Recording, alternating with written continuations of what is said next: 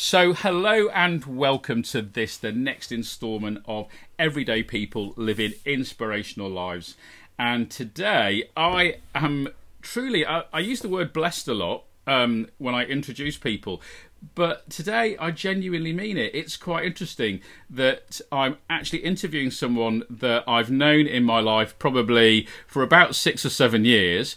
But actually, I hadn't ever considered necessarily interviewing Mark, and it was one of my previous guests that have went, there's this man that you should interview, and suddenly, lo and behold, actually, you discover these amazingly powerful things that people in your life, you didn't necessarily appreciate they did. So, Mark, hello and welcome. Good morning. Well, nice to have the opportunity to join you. Cool, thank you very much indeed. So I'm just going to take a moment and just let everyone know that right now I'm talking with Mark Hannaford, who I would title as an adventurer. I'm not quite sure. How do you title yourself, Mark? Do you still use the category of adventurer? Yeah, I pretty much, I would. I'm due to, but I'm not due to. I'm due to fly to Greenland on Friday. That's all in the bin. But I'm still driven by that desire. Cool. And so the bit that I didn't necessarily know about, so I know Mark as the managing director of a really successful events company, but actually the bit that where Mark makes a huge, even bigger difference in the world is as the chief executive of World Extreme Medicine. And actually all the things that that he's involved in and sponsors and has had the title of honorary professor bestowed upon him in recent years as a reflection of the contribution that he's made to that extreme medicine community. So have I done you justice there, Mark, or how would you describe yourself? I think you've pretty much done me justice there. I have to say the title honorary professor, which is absolutely amazing, I'm sure would have given my junior school and secondary school teachers heart attacks. But yeah, Exeter University bestowed that sort of honour on me, and I'm very grateful to them for doing so. Cool, and actually something that doesn't really occur for many people. So I think probably people kind of need to understand probably the scale of the contribution that you've made to even have it considered to be an honorary professor, let alone actually have the title bestowed upon you. Well, we've essentially been really active in the development of something called extreme medicine, which is, in its simplest form, taking medicine, taking it into some of the world's most remote and at times dangerous locations, and improving that field. So medicine in the field, medical expeditions, medicine in sudden onset disasters, humanitarian, is better than it's ever been. And we've kind of coalesced it into a medical subdiscipline. Cool. And so what actually, your journey, how is your journey through life, through adventuring, through, how has it brought you to this point then that this has become the thing that you're passionate about? Well, I think adventuring is the key word, because I have always wanted to undertake adventures, even since I was a young child. It was always something that drove me, wanting to go to those foreign places and trek across Australia and all that those concepts of going away. So I set up and started work as an expedition leader. And about 25 years ago, or 26 years ago, we set up across the divide to run our own expeditions. Now, I think as a professional expedition leader, I was really conscious of the fact that I was taking people away out of their comfort zone into places which were really remote and low resource. And I was really conscious that we had a moral responsibility to not only bring them back, but also to bring them back with all their bits still attached. And I wanted to have proper, robust and secure medical backup so that when stuff does go wrong, because inevitably accidents happen and inevitably, things go wrong, that the medics that were with us were as best as they possibly could be.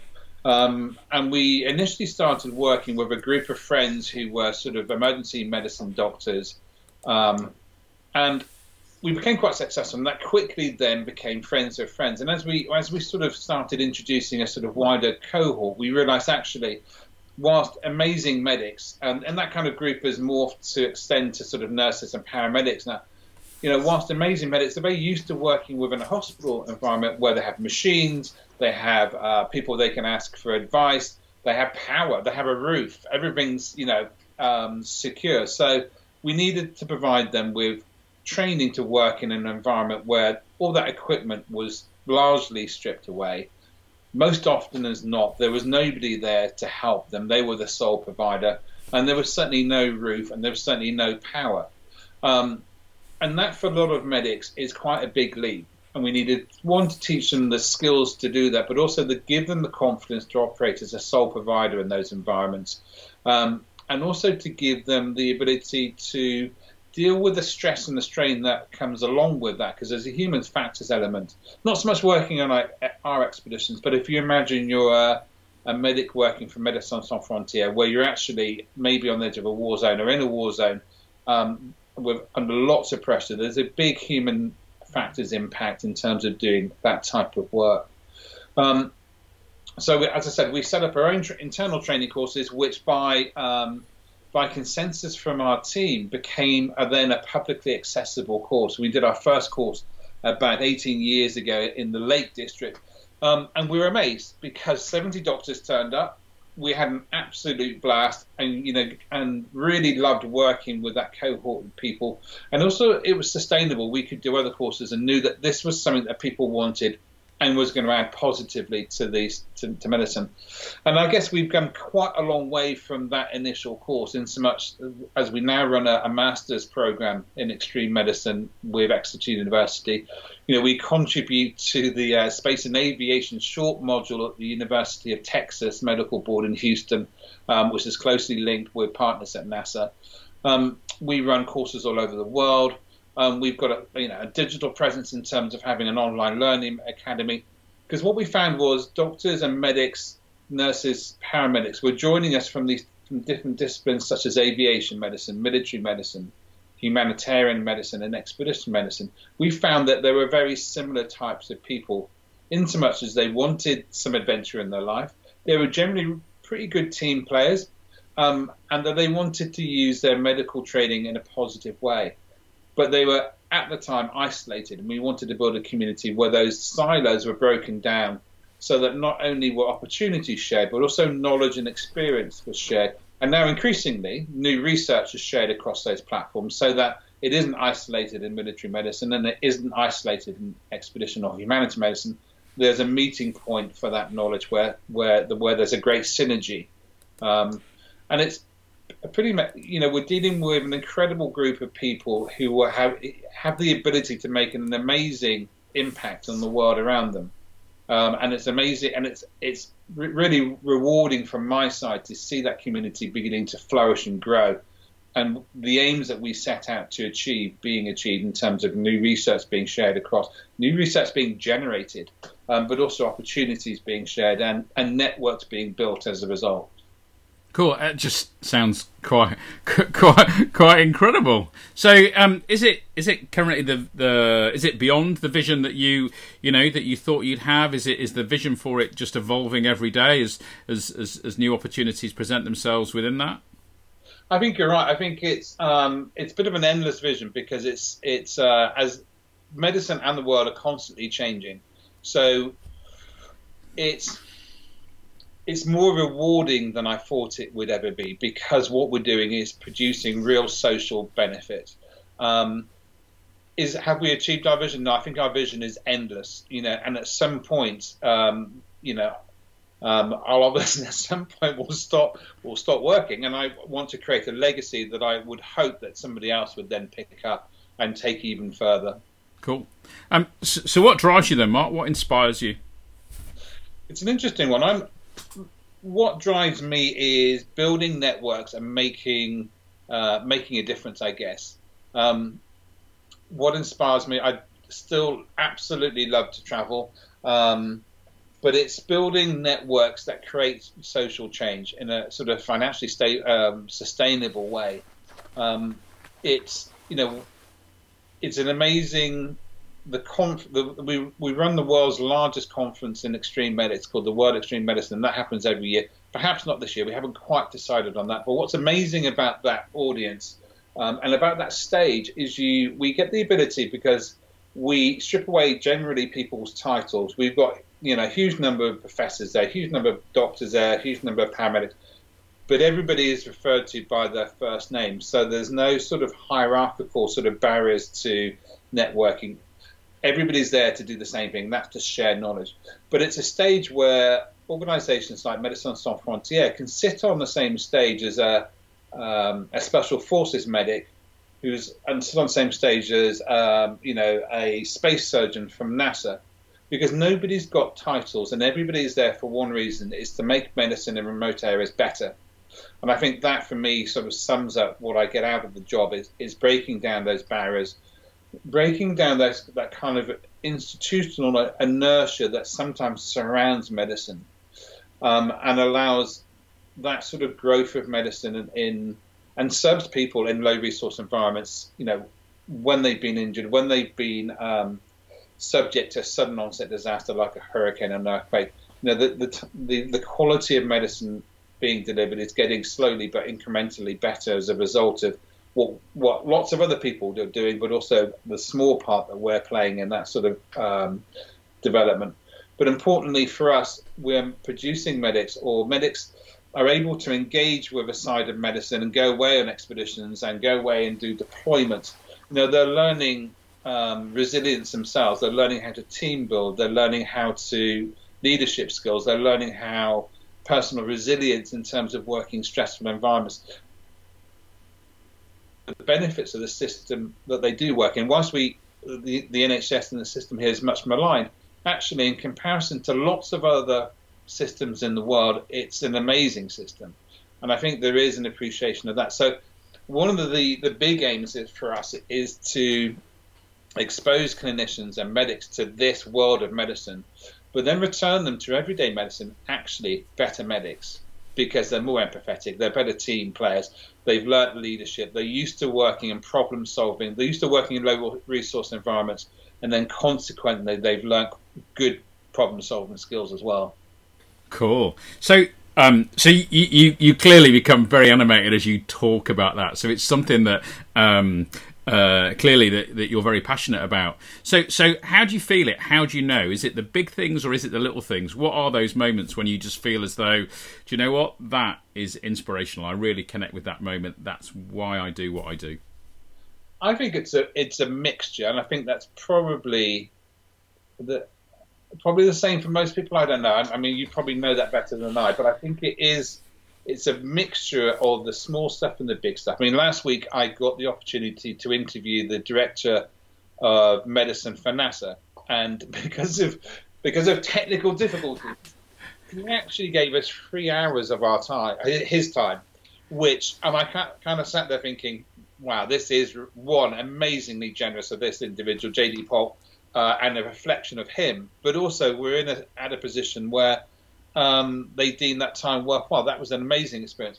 But equally, it's the messages we get back after people attending sessions where, then they know that they want to do this type of medicine, but they just don't know how. And we provide that pathway and the signposting, and to get messages of back saying, this has been transformative in my outlook. Those are really important. And actually, oddly enough, because of COVID, we've been doing a lot more digital content, and I've had a lot more time to talk to some of the faculty that work with us. And the number of times of which, and these are sort of London air ambulance consultants, they are really senior humanitarian medics, they're really, people going off. And the number of times people have said that the reason they are doing what they've done is because they attended a conference or a course, they met somebody through us, because it's enabled what they wanted to do, and it's given them the signpost. And that's been really rewarding as well, and actually taken me a little bit by surprise that actually the impact. Well, I interviewed a guy called Mike Christian, who's a doctor for London HEMS, and really been at the forefront of the fight against COVID in terms of the London Air Ambulance response. And he is in London Air Ambulance as a result of coming to one of our workshops and sitting next to one of the patients who benefited from London Air Ambulance, who then later got up and spoke. He was so inspired by one, meeting that person, but also being shown the avenue he could follow, that he emigrated from Canada, moved to London to become a doctor with London Air Ambulance. So stories like that really quite, make it worthwhile. So do you yourself seek to be inspirational then? Because clearly what you do and what you've achieved is inspiring people to go on and do, incredibly great things. So is it something that you set out to do? Is it something you focus on? No, I'm not sure that I do. For me, it's about following a passion and following something that fascinates me. So I'm not sure. So there's certainly no desire or inclination to be inspirational. I'm not sure I'd call myself that either. But it's just following a passion which which is worthwhile and people are engaging with, and it's building that community. And I think that it's that community of people with whom we engage, actually, from whom we also draw our own energy as well. So how do you define your sense of community? How do you know it exists? How do you know that actually it's working well? I think probably because it takes me about 2 hours in the morning to do emails and respond to messages. And a lot of them are, how can I, or I really like that, what should I do next type of questions. And that for me is part of our, not our remit, but as our raison d'etre. It's kind of, we're running a business, so we have to run conferences and courses, and we have to make it financially stable, financially sustainable. But it's really important for me, and actually for the rest of the team, that we create a legacy by helping the next generation of medics, be they, paramedics, nurses, doctors, but also, on our books, engaging with us, our midwives and physiotherapists, because when people respond to sudden onset disasters, I think the headlines grab the surgical tent set up doing operations, but actually everybody's got their normal ailments. There are people who are pregnant and need to have babies delivered. There are people who have their normal primary care problems like diabetes, heart stroke, and there are lots of physical injuries that need physiotherapists.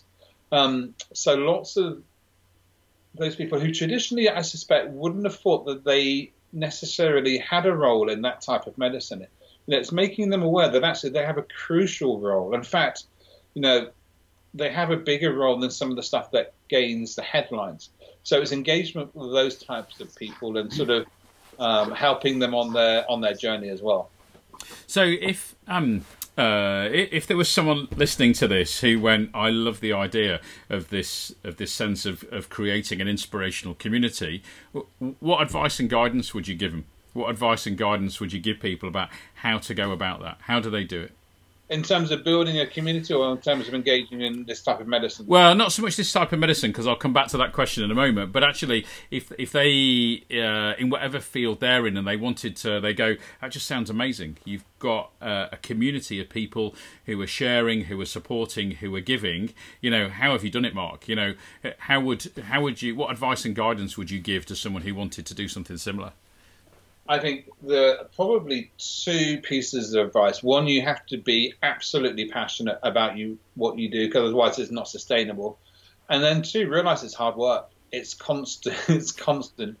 We built our community up over quite a long period, but it's being constant. It's every single day.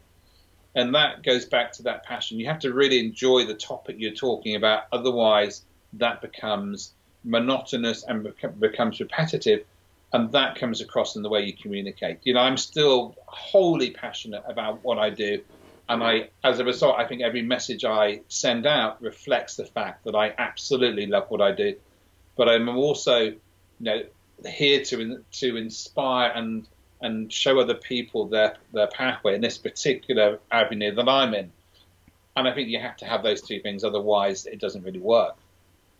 So what sort of what sort of person, what sort of medic then finds themselves naturally being drawn to wanting to come and join you or to email you? Well, I think there's the obvious types, and I think probably your listeners will have tweaked who they might be, like your paramedics and your nurses working in emergency rooms, and similarly doctors working in emergency medicine. But actually, the scope for opportunity is far greater than that. And actually, I think there are huge swathes of the medical community who don't think they've got a role but would like to. And actually, the realization is there is a role for virtually every type of medic, because the expanse of extreme medicine covers that sort of disaster zone to humanitarian and expeditions to an extreme. And in all those environments, certainly in the disaster and humanitarian medicine, there is a need for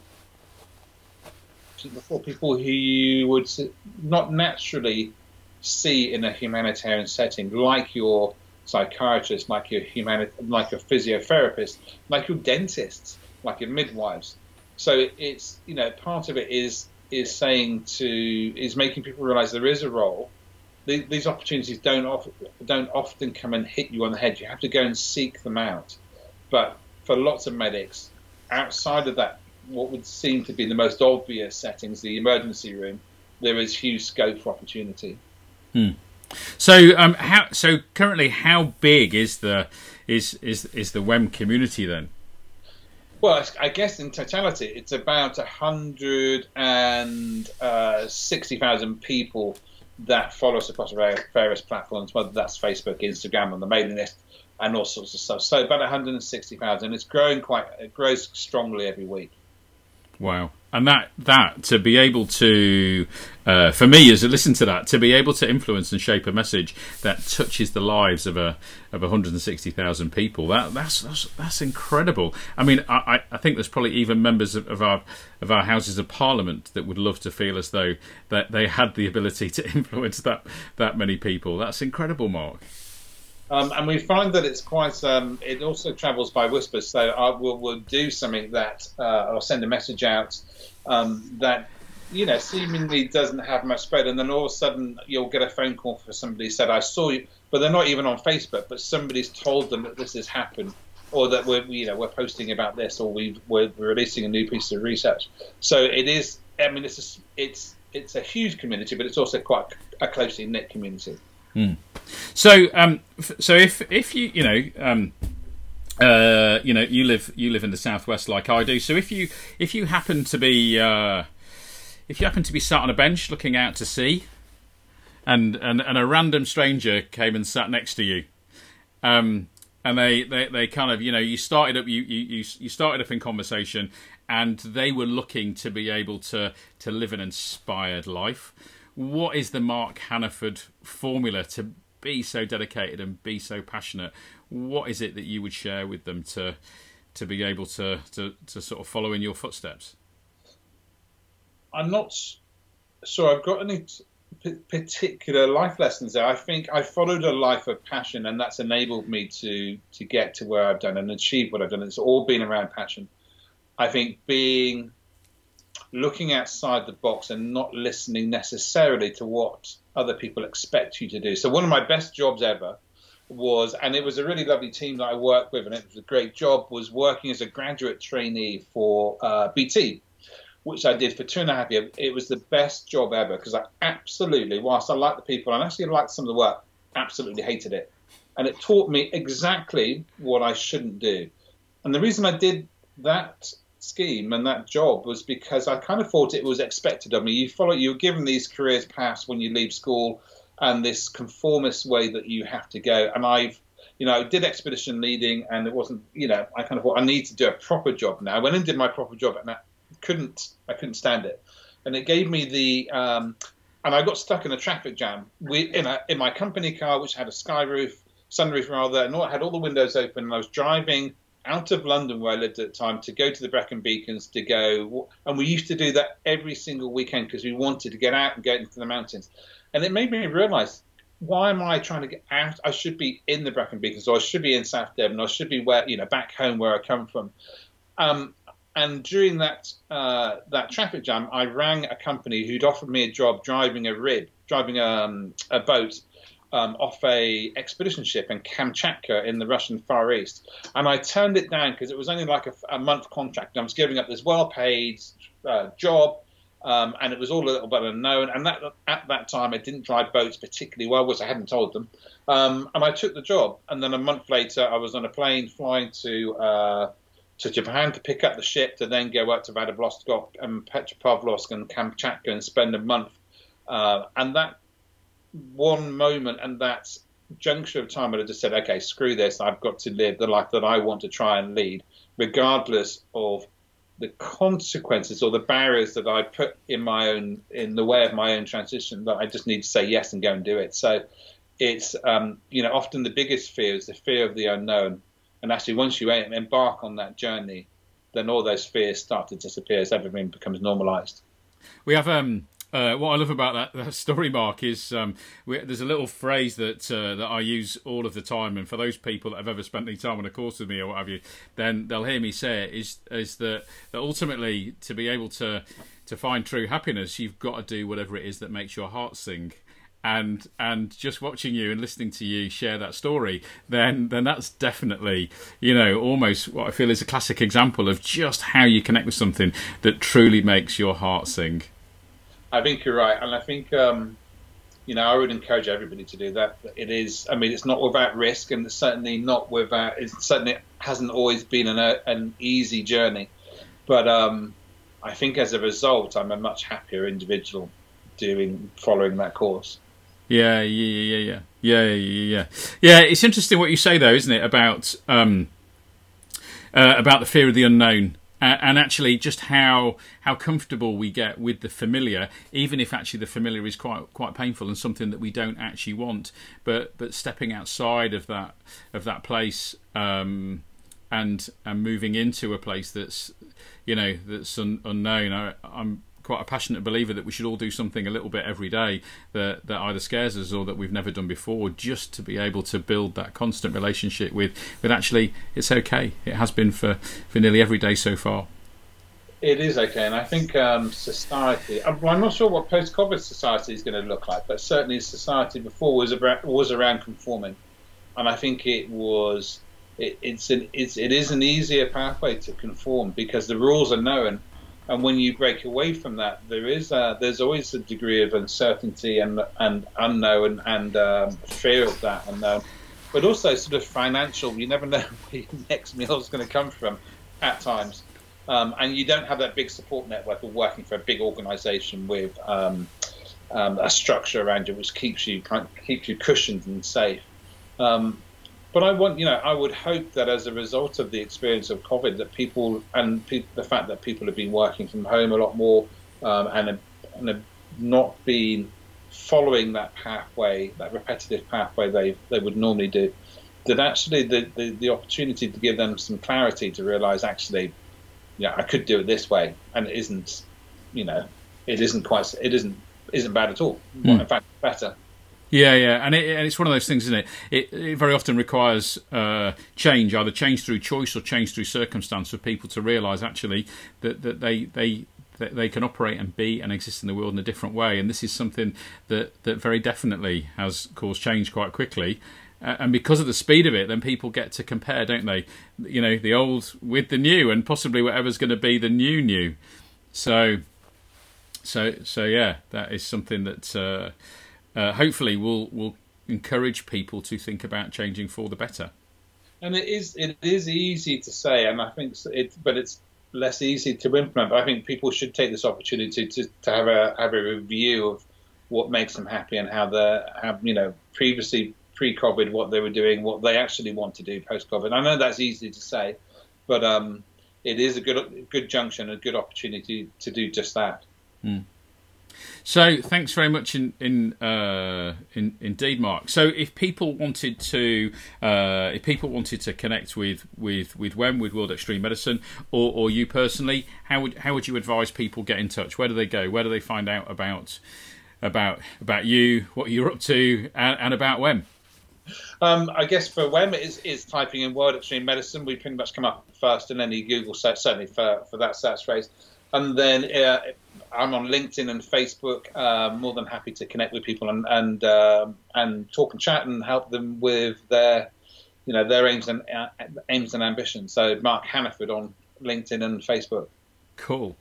Right. So Mark, thank you very much indeed. We kind of draw to an end. So it has been it's been a pleasure. It's been a joy actually to chat with you and to have a conversation about the other bit, actually the big bit of your life that I'd never actually ever had any exposure to in the times that our paths had crossed before. So I've really enjoyed our conversation. So thank you.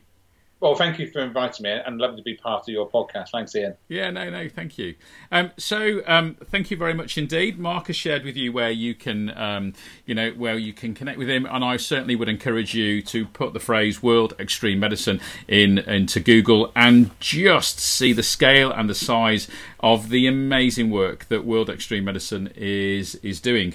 So, my name is Ian Pitchford, and I've been interviewing Mark Hannaford, and this is Everyday People Living Inspirational Lives.